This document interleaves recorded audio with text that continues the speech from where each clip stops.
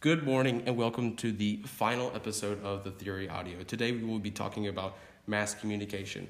It is Wednesday, April 7th, 2021, and now Levi will explain to us what we are talking today about mass communication. Yeah, so like Kendall said, we're going to be talking about mass communication today.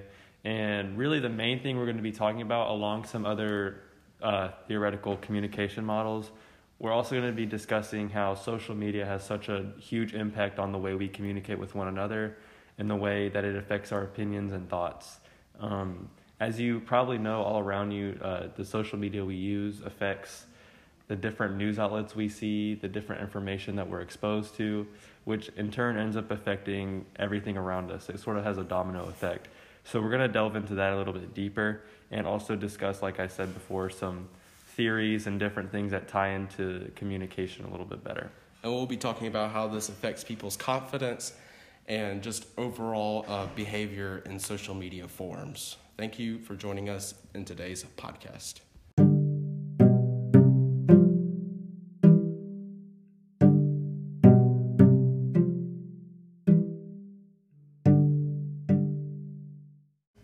So today in our discussion about mass communication and mass communication specifically in social media, we will be talking about the agenda setting theory and how it affects that process.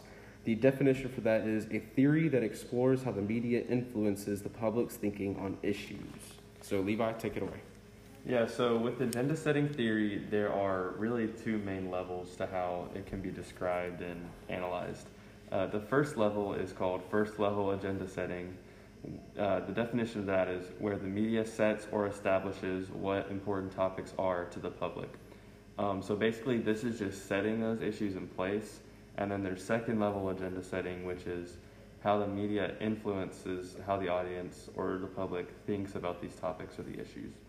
So one example to help you kind of process this and visualize it more is, let's say the media started presenting information about police and how some people are wanting to abolish the police and some people are wanting to add funding to the police, and everywhere in the middle of that spectrum. If the media just presents that information to the public, that is only first level agenda setting. However, if they present it in a way where it's pro-police or anti-police, it would then become second level agenda setting because it's not objective and they're pushing a narrative.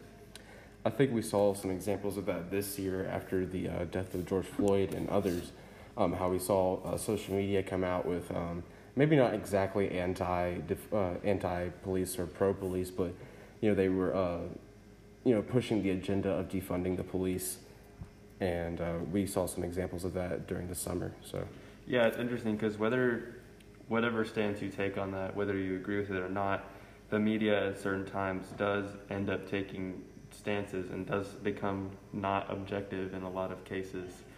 You can see this a lot on social media, and something that's actually really interesting is that social media is designed to basically enact second level agenda setting at all times. Excuse me. You see, basically on your social media feed, you'll see all these different news articles and things that agree with you because those apps learn what you like and what your interests are. So eventually it becomes this echo chamber of second level agenda setting and things that influence how you think and things that you're going to agree with. I will say, for clarification for our listeners, I don't think we necessarily are talking about what people post on social media.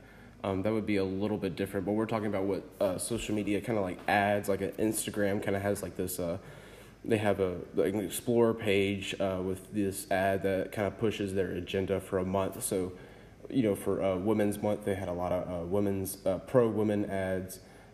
For African American History Month, they had a lot of African American history. So that's kind of what we're talking about. Kind of during the summer, there's a lot of different agenda settings.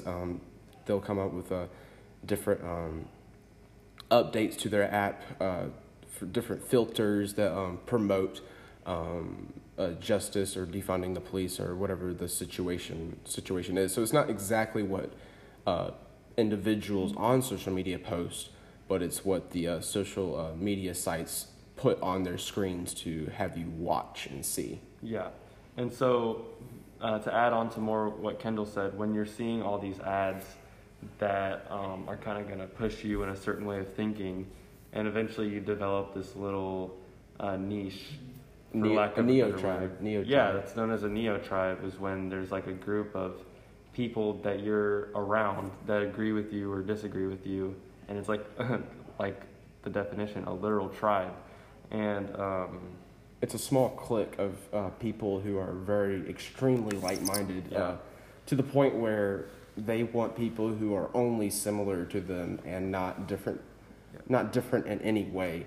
So Yeah. it's not exactly, a neo tribe may be good in some ways. It allows you to have connection, but at the same time, when social media kind of pushes you into this circle, it doesn't allow you to see what the big picture is, what everybody else is seeing. So yeah, obviously, like Kendall's saying, there are a lot of dangers to having neo tribes and to second level agenda setting, because eventually, when you are presented with other opinions and beliefs that don't align with yours, people react and seem to be reacting in more extreme ways.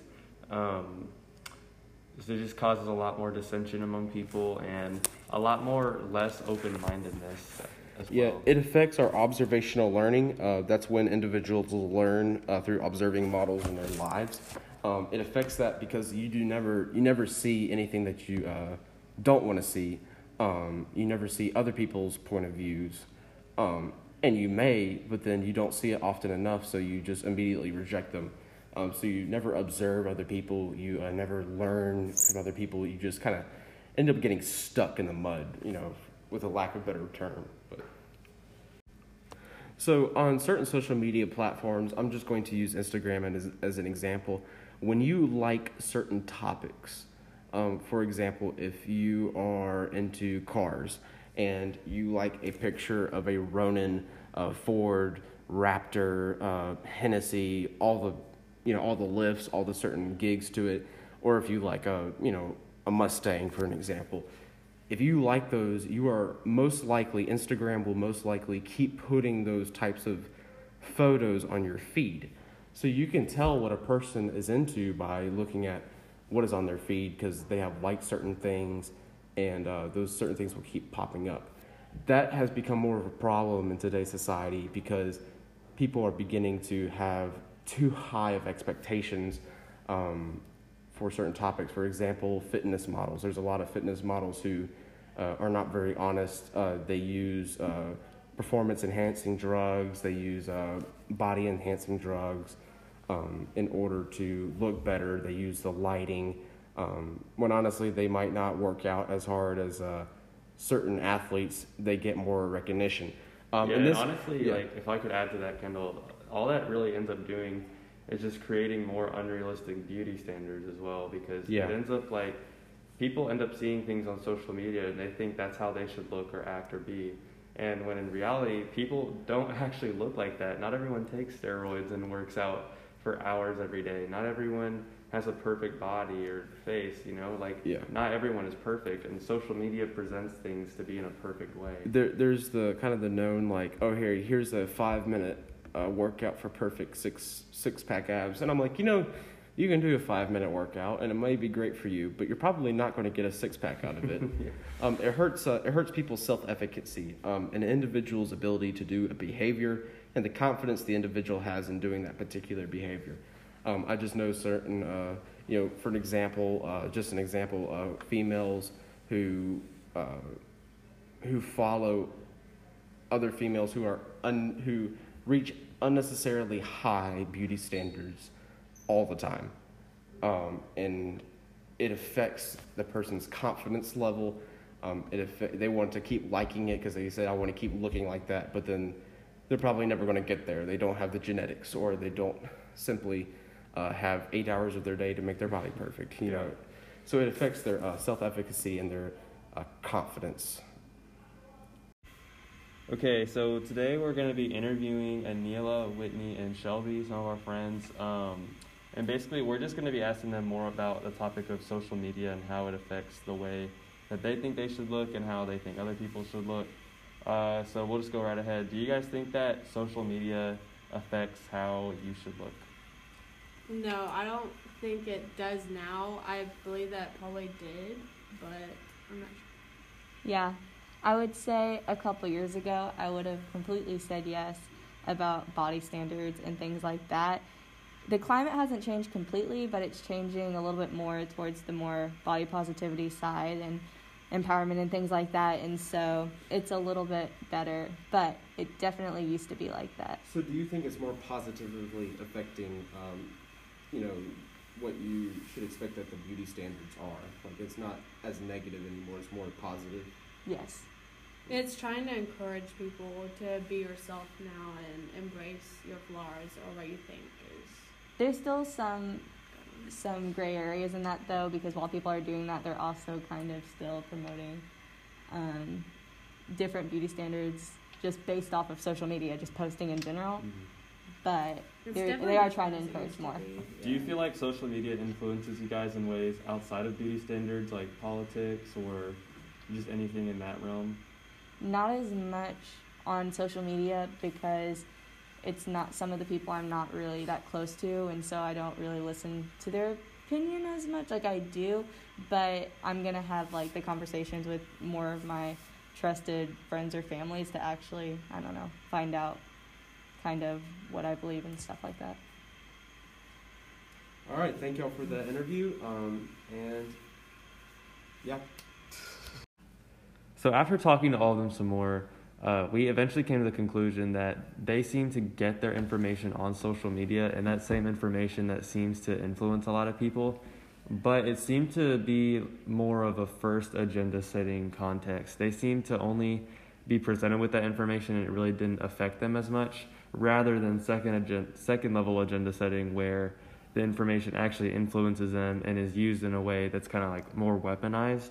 So I guess that's like actually a more ideal situation. Obviously there's outliers, and obviously a lot of people don't feel that way, but also a vast majority of people do feel like on social media it seems to be trending in a way now to where more people are noticing how unhealthy it's become, and because of that, first level agenda setting is becoming more of a trend. Yeah, and I will say I think gender roles have something to do with it. I think it's coming along faster for women. I think it's going to be a little bit slower for men. Men is probably easier to reach a certain, handsome standard, if you will. But also, I will say, I think this shows how important it is to be surrounded with a group of people that you trust and will tell you the truth, and also will build you up and maybe even tear you down sometimes to build you up. Not necessarily a neo-tribe, but just that group of friends that is not on social media that brings that real world perspective. So this is all today for our podcast. Thank you for joining us today on The Theory Audio.